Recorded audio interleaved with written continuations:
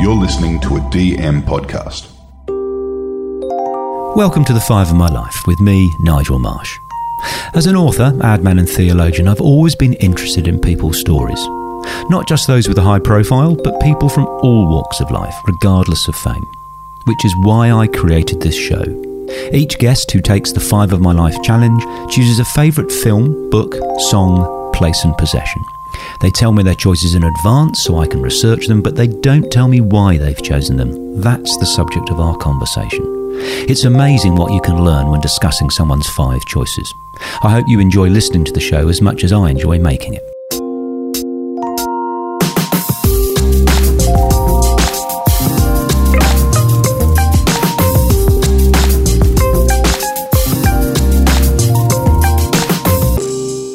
Professor Ross Fitzgerald is a historian, novelist and political commentator. One of Australia's most prolific authors, he has published 43 books, which is all the more impressive when you consider that between the ages of 15 to 24, he was a chronic, dangerous alcoholic, heading towards an early grave. As of this recording, he has been sober for 53 years. So, Ross, welcome to Five of My Life. Welcome. We start on Five of My Life every time with our guest's film, and you have chosen the charming 1991 film Hear My Song. Tell me about that, mate. Well, it's based on a true story about my father's favourite singer, the Irish tenor Joseph Locke, who, after the VAT people were after him for tax, he shot through to Ireland. And a young English impresario found him and brought him back for one last remarkable performance. And the end of that movie is just so uplifting. And it also contains one of my favourite songs, Hear My Song and also Count My Blessings. Count your blessings one by one when day appears and night has just begun. Count your blessings while you may, for we have little time to stay. Ah, is that a philosophy that you live by, mate? I do. I live a day at a time. And which is not irrelevant given your recent surgery. Yes, indeed. I had open heart surgery and I was in hospital for about 10 weeks and I've felt very vulnerable after that, especially as I now live on my own when my darling wife Lyndall died on the 22nd of January 2020. Yeah. So I need to live a day at a time, sometimes an hour at a time. Now, you say it was your dad's favourite, based on your dad's favourite song, is that right? Yes. Could you tell us about your dad? Well, my dad was a very tough man who played football for Collingwood. Oh. He never read a book, as far as I know. In fact, the only book in our house was The Power of Positive Thinking, which, as far as I could tell, remained unopened. Is that Norman Peale? Who wrote that? Yeah, Norman Vincent Peale, That's I think, it, yeah. But my father was also a very fine cricketer, and he was my great hero until I started to drink at 14. And as soon as I started drinking alcohol, he changed in my mind from a hero to a turd, and I gave him a terrible time. And I'm so pleased that my father and I got to know each other in the last 2 years of his life when I just got sober. I was a couple of years sober. And unlike a lot of parents who are ashamed that their sons and daughters are in AA, he was very proud. He used to say, "My boy's going to Alcoholics Anonymous." And he'd bring workmates along. He never drank a teaspoonful because his father destroyed the family and the business with his alcoholism. So my dad was an alcoholic who didn't drink. And he knew that if he picked up a drink, he'd end up like his father. And he knew that if I'm the only living child, if I picked up a drink, I'd end up like his father. And indeed I did, but much, much worse. So what an incredible foresight and strength of character for him never to start. And why did you think he was a turd when you started drinking? Was it specifically because he wouldn't join in or because he was criticising you? Well, because alcohol changed my thinking. It radically changed my thinking. Now, I don't regret drinking. If I hadn't have started drinking a month after I turned 14, I would have suicided at 17. But if I hadn't have got released, and that's a strange word for an atheist like myself, but if I hadn't have got released from the need to drink alcohol and take other drugs at 25, I wouldn't have made 26. Well, so this is the perfect link to your second choice on Five of My Life. I have my copy in my hand. You have chosen your book on Five of My Life is AA's big book, published in 1939. Tell us about that, Ross. Well, it was Alcoholics Anonymous that changed my life. As I said, I don't regret starting drinking, but alcoholism is an illness, and very soon it took control of me. And I was rather like Lord Byron, bad, mad and dangerous to know. I made suicide pacts and drove cars off bridges and spent a lot of time in mental hospitals and had loads and loads of shock therapy. And I was a very damaged human being. And a lot of thoughts entered my mind. But there was one thought that never entered my mind for a second, and that was to do anything about my drinking. Right. And yet, if you added up the three... I got sacked from 2 universities here in Australia when you had to interfere with the Vice-Chancellor's dog to get sacked, but they sacked me twice. I cried. I was a big crier. I finished up in America on a Fulbright scholarship based on my fluency in Russian. I can't say fart in Russian, but I was that insane I thought I could speak Russian, and I couldn't and I can't. But in the 3 years that I was in America, in Cleveland, everyone assumed I was a Russian speaker. But in those 3 years, if you added up all the time I was in the one mental hospital, I was actually hospitalised for 1.5 years, 8 times. And I remember a resident saying to me, Ross, have you ever thought of going to Alcoholics Anonymous? And I looked at him straight in the eye and I said, what's the point of going to AA? I can't stop drinking. Now, Nigel, I thought I was clever. I thought I was particularly clever that I paid for nothing, but I thought I was even more clever that within 24 hours of arriving anywhere, I'd find some lucky woman to look after me. They weren't Melbourne Cup winners. I wasn't big on quality, but they shared 2 things in common. They breathed it out and they all pissed off. And the one that lasted the longest was a woman called Rosemary. She wanted to marry me, as did a couple of others. So there's a lot of mad people in the world. But she shot through to Akron, Ohio, where AA began, and I wrote her this pathetic suicide note that said, darling, if anything should happen to me, please don't feel it's all your fault. Now, as you know, I write comedy, but the sad thing was I meant it. But eventually I couldn't get any woman to look after me, and I finished up living with an old boilermaker called Bill. And for a while we lived in the black ghettos in Cleveland, and then we moved to Little Italy, where only blacks got shot. It was a very violent time in Cleveland. And whatever little food we ate, he cooked. And I remember we cleaned our teeth once and vomited simultaneously. And I said to him, mate, we've got to stop this cleaning our teeth, because every time we clean our teeth, we get crook. Anyway, he was away on a drinking jag. I'd heard the voices since I was about 16 or 17. But this was the first time the animals came at me. And the ceiling came down and the walls moved in, and these salivating Alsatian dogs were out to devour me. And I'm a living example you can be drunk and terrified. And for the first time in my young life, a thought entered my head. Roscoe, it mightn't be a bad idea to do something about your drinking for a while. And instead of drinking some rot-gut wine and taking a handful of barbiturates, I took a handful of barbiturates. I waddled down because I was 16.5 stone. Not because I was eating a lot, but because all those barbs bloated me. And I went down to a bar where the Cleveland Browns used to drink. It was a noon to midnight bar, and the bartender used to let me come in and drink while he cleaned up the bar. He literally saved my life once before, 6 months before, in New York. He used to come to see me in the mental hospitals.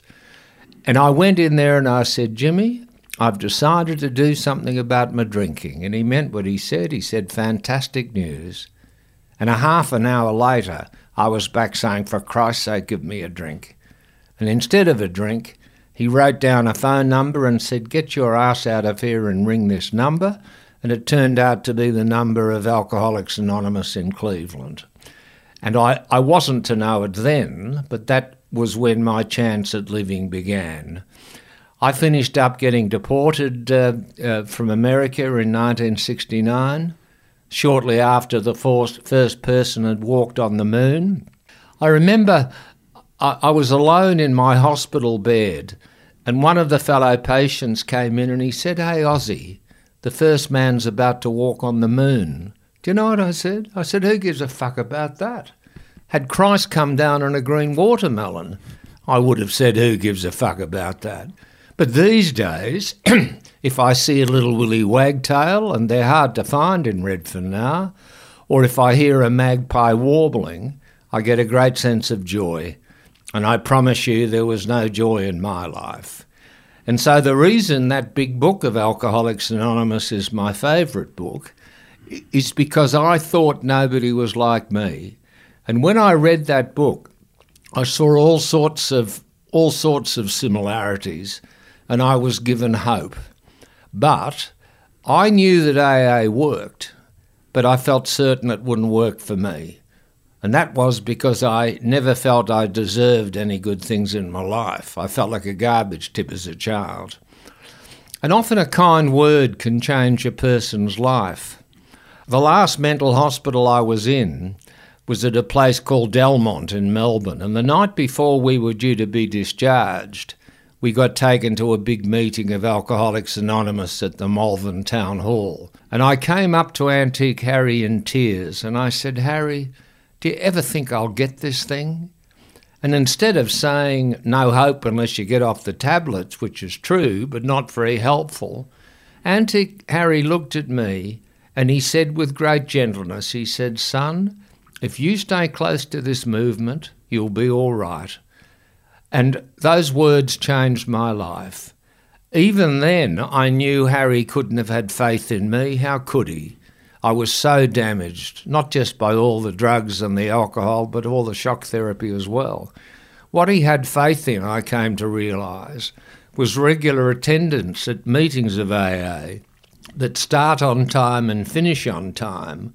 And within that structure, we talk about what we used to be like, what happened and what we're like now. That's done something for me that all the money in this big city couldn't buy.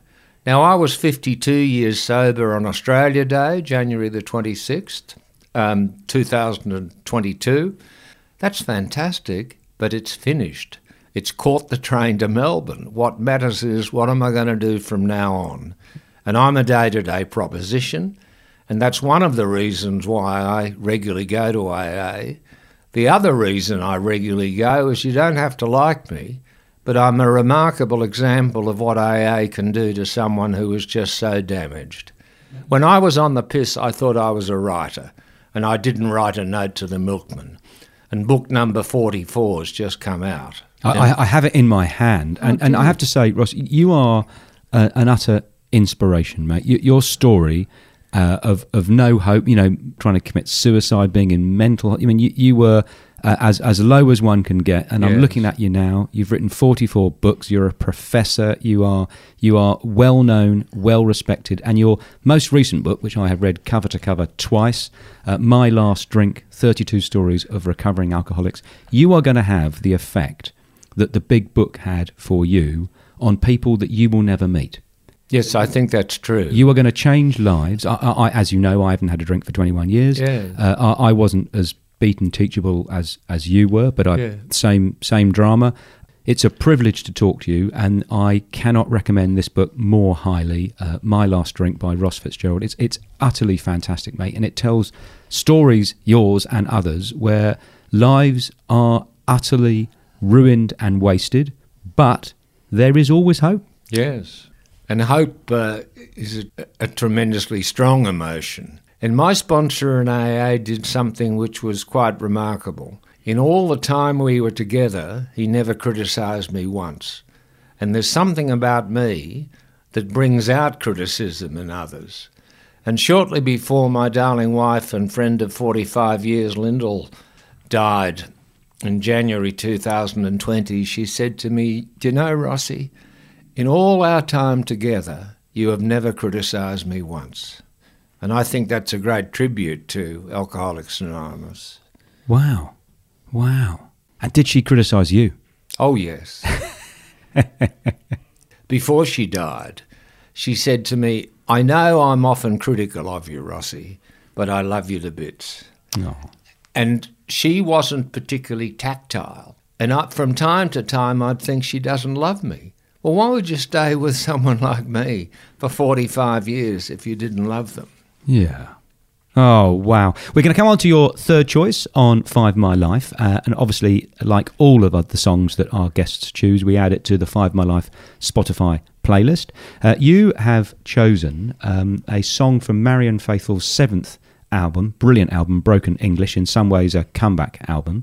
A song that originally was done by Dr. Hook, of all people, written by Shel Silverstein. It is the fantastic The Ballad of Lucy Jordan. At the age of 37, she realized she'd never ride through Paris in a sports car with the warm wind in her hair. Released by Marianne in 1979. Tell us about that, mate. Well, I just think it's one of the most powerful songs ever written, and especially sung by Marianne Faithfull, given her background as an addict. I found it tremendously inspiring, even though it's about a woman committing suicide. And the timbre of her voice in that song, in that recording, just goes straight to my heart. And if an atheist can have a soul, straight to my soul. So the lyrics are incredible about you sort of, dull suburban life, basically, and a bored housewife, etc. It makes me want to ask about your varied career once you've found sobriety, but also your politics. I mean, you refer to me, which I find very endearing, as comrade. Yeah.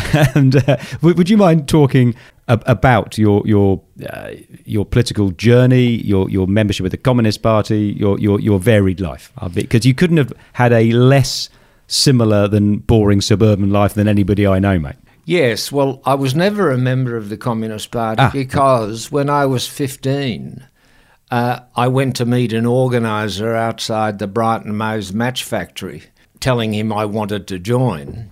I wasn't very drunk, but I'd had a few drinks after school. After about a minute, the organiser put his hand up and he said, "I think you can do better elsewhere, son." And they didn't turn too many members down in the late 1950s, I can tell you. You were rejected by the Communist Party. And I wasn't turned down for any ideological reason. It's just however desperate they were for members, they didn't want a young pisspot sort of gumming up the works.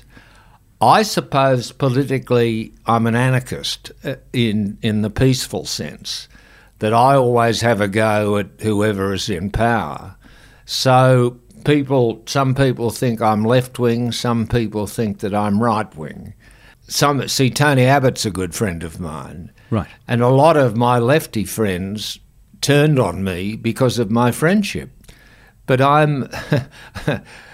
my philosophy is you deal with people as they deal with you. And Abbott has been very kind to me. He was especially kind to Lyndall when she was dying, and so was Alan Jones, for example. So I think politically I'm always against those who are in power. Yeah, wow. And I also I was the Australian Sex Party's lead Senate candidate in the 2016 federal election. I had no idea. I came within a whisker of beating the Christian Democrats, Fred Niles' mob, because Fiona Patton, who unfortunately has just lost her upper house seat in Victoria, she was the head of the then Sex Party, which has changed its name to the Reason Party. And we met each other because a novel of mine called Soaring won the 1994 Erotic Novel of the Year award, given by the Eros Association, and that's how Fiona and Robbie and Robbie Swan and I got together. Yeah, this is utterly fantastic. So if I was a tabloid headline writer, Communist Party reject stands for the sex party. Yeah. Fantastic. And I nearly got in. Good on you. And what were the policies? Oh, I is mean, it more sex, or is it nothing to do with sex? Oh, it was to do with libertarian ideas, but also the right, voluntary euthanasia, anti-censorship, same-sex marriage. Many of those have now come true. So we were ahead of our time, really. Yeah. Well, listen, what a loss to the nation that the voters didn't turn up in enough numbers.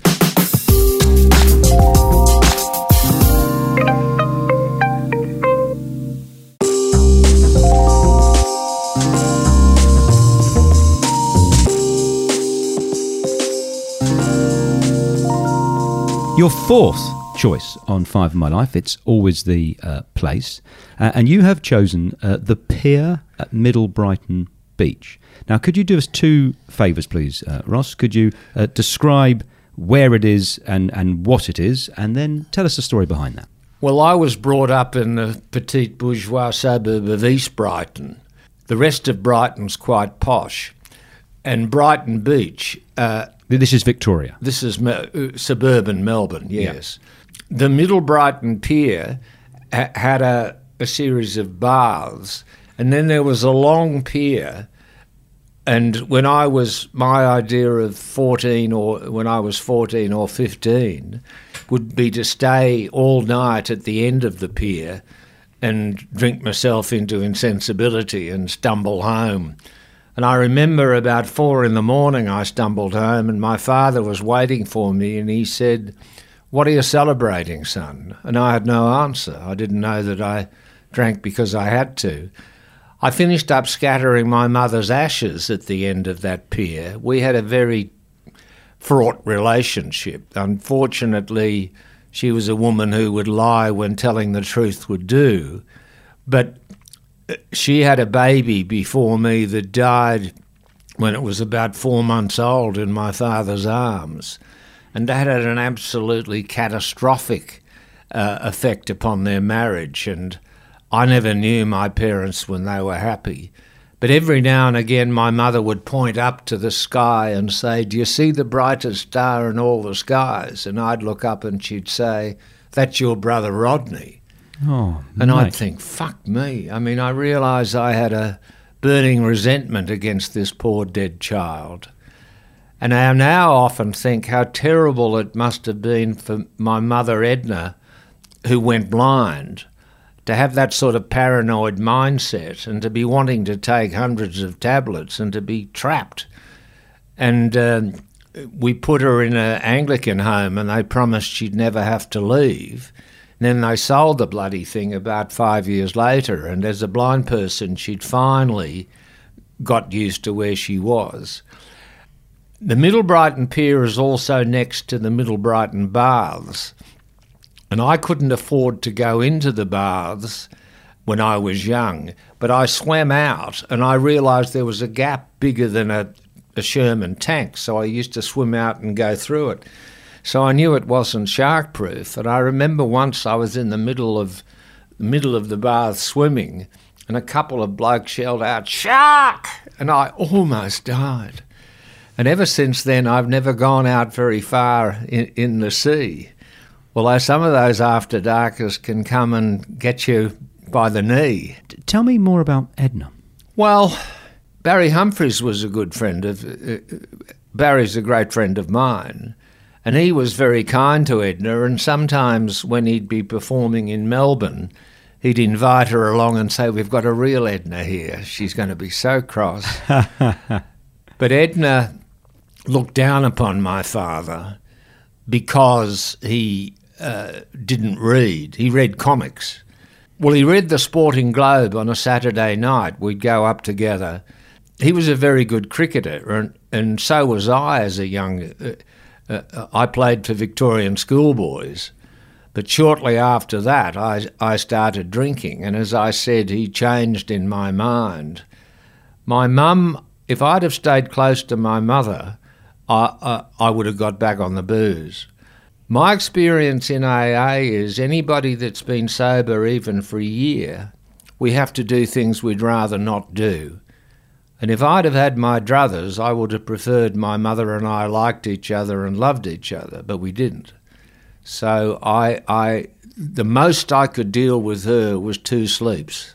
Right. The fact that Lyndall loathed it was also a very good sign. And what was Mum on the drink as well as the drugs? Or? No, mainly tablets. And sort of prescription things, or? Yes, mainly. Yes, always in the mouth. Mm. As was I'm needle phobic, so I never shot up, which saved my life. But towards the end of my drinking, I'd be drinking all day and all night and taking something like 20 barbiturates a day. And my method of forging prescriptions would be to say, get a prescription for 50 second on and add a naught. They must have known. And then back to your mum and dad, because I'm sure this is going to link to your 5th choice and story, but is for you as a young drink-addled male, your role models of what a functioning relationship wasn't particularly out of the top drawer. You say you never... I didn't have a positive... Yeah. So they were miserable the whole time? Did they used to fight, or they just ignore each other, or what? Oh, they used to fight a lot, but they didn't speak much. And there was always a sort of miasma of death sort of hovering over the house. And I learnt to be sick when I was a kid. So rather than go to school, I'd drink. I learnt to be an asthmatic, and I would drink out of that pink bottle that I realise now contained alcohol, ephedrine and morphia, and go on the trip in my bed with Snowy and Jumbo, my toy animals, that lasted night after night. And instead of going to primary school, I'd stay home listening to Portia Face's Life and When a Girl Marries, the story of a woman who is loved and can remember. But you can point the bone at yourself, and I got that sick when I was about 13. I nearly died. And I went from being tremendously closeted because of the death of Rodney. They were tremendously concerned that I was going to die. As soon as I had that first drink at the age of 14, funnily enough, it's at the place up to now I had my last drink of alcohol, at Maisie's Hotel in South Yarra near Melbourne High School. I'd been to the doctor yet again, and it was about 11 in the morning. And I came in, and I'd heard that a brandy, lime and soda was exotic, and I asked the drag queen, who was the bar person at the time, could I have a brandy, lime and soda, please? And he said, yes, darling, but take off your school cap first. And my last drink of alcohol was shortly after I'd got deported, and I'd rang the Australian newspaper Collect to tell them this famous poet was coming home, and they wrote this big article about me. And I went back to show my school teachers at Melbourne High what a success I'd made of my life, and they had a little alcove at Maisie's where they would drink after school, because Maisie's is very close to Melbourne High. And before they came, I got back on the booze. I king hit one of these masters. Oh, dear. And I went to a friend's place. If he hadn't have intervened, I probably would have necked myself. I'd been to an AA meeting the night before, and someone had given me a number. And my friend Ken Gooding rang this number, and it turned out to be a bloke called Mick from Sandringham. He took me to an AA meeting at St Kilda, and there I met that man who never criticised me, Lee Parry. He took me and a German bloke every night to meetings of AA every night for the first 3 months. German bloke blew his head off with a double-barrel shotgun, and I tried to overdose. But then, as I said, I met Antique Harry. Even though that was my last drink of alcohol, I've only been sober since Australia Day 1970, when I stopped taking all the tablets as well, since I've had nothing in my blood but blood, so to speak. Now, I know this is, gosh, I mean, there are so many amazing, rich, shocking, interesting details in this, Matt. I just want to ask, the bloke you king hit, is he all right? Was he all right? Why the hell did you hit him? The master at the school? I don't know why. I mean, rage took over me. Right. As you said, you were dangerous, bad and mad. I mean, I came to realise in AA that I wasn't a bad person who needed to get good. I was a sick person who could take part in a process of recovery if I didn't pick up that first drink of alcohol one day at a time. And that still applies, Nigel. Yeah. Wow, my mate. I mean, just inspirational. Your fifth choice on Five of My Life, it's always the possession. And you have chosen, it's a possession that you have with you. You're holding it up now. It is a spangled walking stick. Could you please tell us a story behind that, Ross? Well, it's like a wand. And darling Lyndall gave it to me shortly before she died. And I associate that with her. And also there's a tree outside our house in Madison Street that she planted that's slowly growing. And also this watch which she gave me. And the watch and the cane sort of came close to being 50-50. I use the cane wherever I go, and it resembles a wand. But the watch she gave me, Barry Humphries introduced me to Lyndall on November the 5th, 1974. And she was then living with Clyde Packer, who was then the second richest person in Australia. Now, I didn't know Lyndall from a bar of soap. I didn't know she was Australia's leading model and a top actor. But we liked each other from the moment. We met at her first meeting of AA, and my words to her were, if you only knew what could happen to you if you stayed close to Alcoholics Anonymous, she would have died at the idea of marrying me 2 years later. But when she married me exactly 2 years later, on November the 5th, 1976, she ditched Clyde Packer. And one of Barry Humphries and my mutual friend, actually it was my sponsor, Lee Parry, said she went from diamonds to boiled lollies. She turned her back on the millions. Yeah, she wrote him a Dear John letter, and he left Australia for good. Now, there's a story about, you told me this once, about her calling you up a year after being in AA. Would you mind sharing that? Oh, well, it used to be suggested that you put yourself on a sexual fast for a year. I couldn't have done that sort of through willpower, but it was like a piece of plasticine for my first year or so in sobriety. But Lyndall put herself on a sexual fast for a year, and as I said, she stopped drinking, and when we met on November the 5th, 1974, we became mates. We'd go to meetings together. Her nickname was Adequate from Arncliffe. She would talk about striving in her work for adequacy, not for perfection. And listening to Adequate from Arncliffe, coupled with James Thurber's motto, don't get it right, get it written, started me writing. That's how I began. But on November the 5th, 1976, Lyndall's 1 year of celibacy was over, and she couldn't work out who to ask to break the fast. And one of her friends said, what about that strange bloke you go to all those meetings with? And I was tutoring and doing a PhD at the University of New South Wales, and I didn't have a phone or anything. And there were 3 messages, ring Lyndall, ring Lyndall, ring Lyndall. And I thought something terrible had happened. I thought something terrible had happened to Barry, or... Anyway, she finally got through to me and she said, Ross, I'd like you to come over and make love to me tonight, but you must understand it's just once. And I said, oh, yes. And that happened. But what Lyndall didn't know was my strongest and my weakest characteristic is persistence. And she told me later she'd never felt as pursued by anyone. And we got married exactly a year later on November the 5th, Guy Fawkes Day, 1976. And then shortly afterwards we moved to Brisbane, where I got a job at Griffith University, where, as you say, I eventually became a professor. And 45 years married to Lyndall? 45 years together, yes. Yeah. And she got a very aggressive ovarian cancer, and the surgeon who operated on her said, "You'll probably live 3 years," and she did. But I miss her more and more, not less and less. Yeah. What a gorgeous, gorgeous lady she is. Kate and I met her at your home. Yeah. I've just, what an angel. I mean, and also, for all your bad luck in your life, you had some good luck. Oh, because enormous. you met Lyndall. Yeah.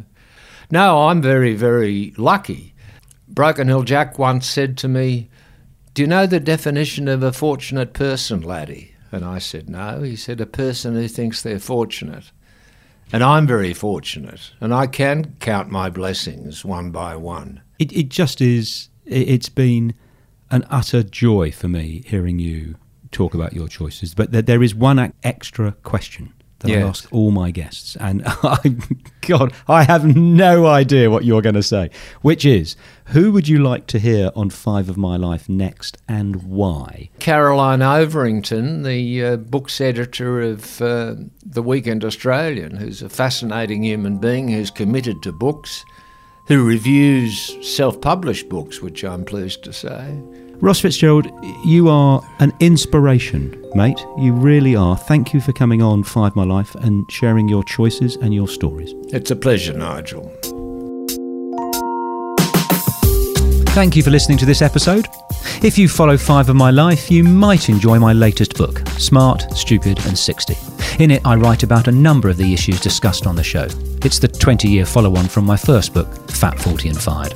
If you have any feedback on the book or suggestions for the show, please get in touch via my website, nigelmarsh.com.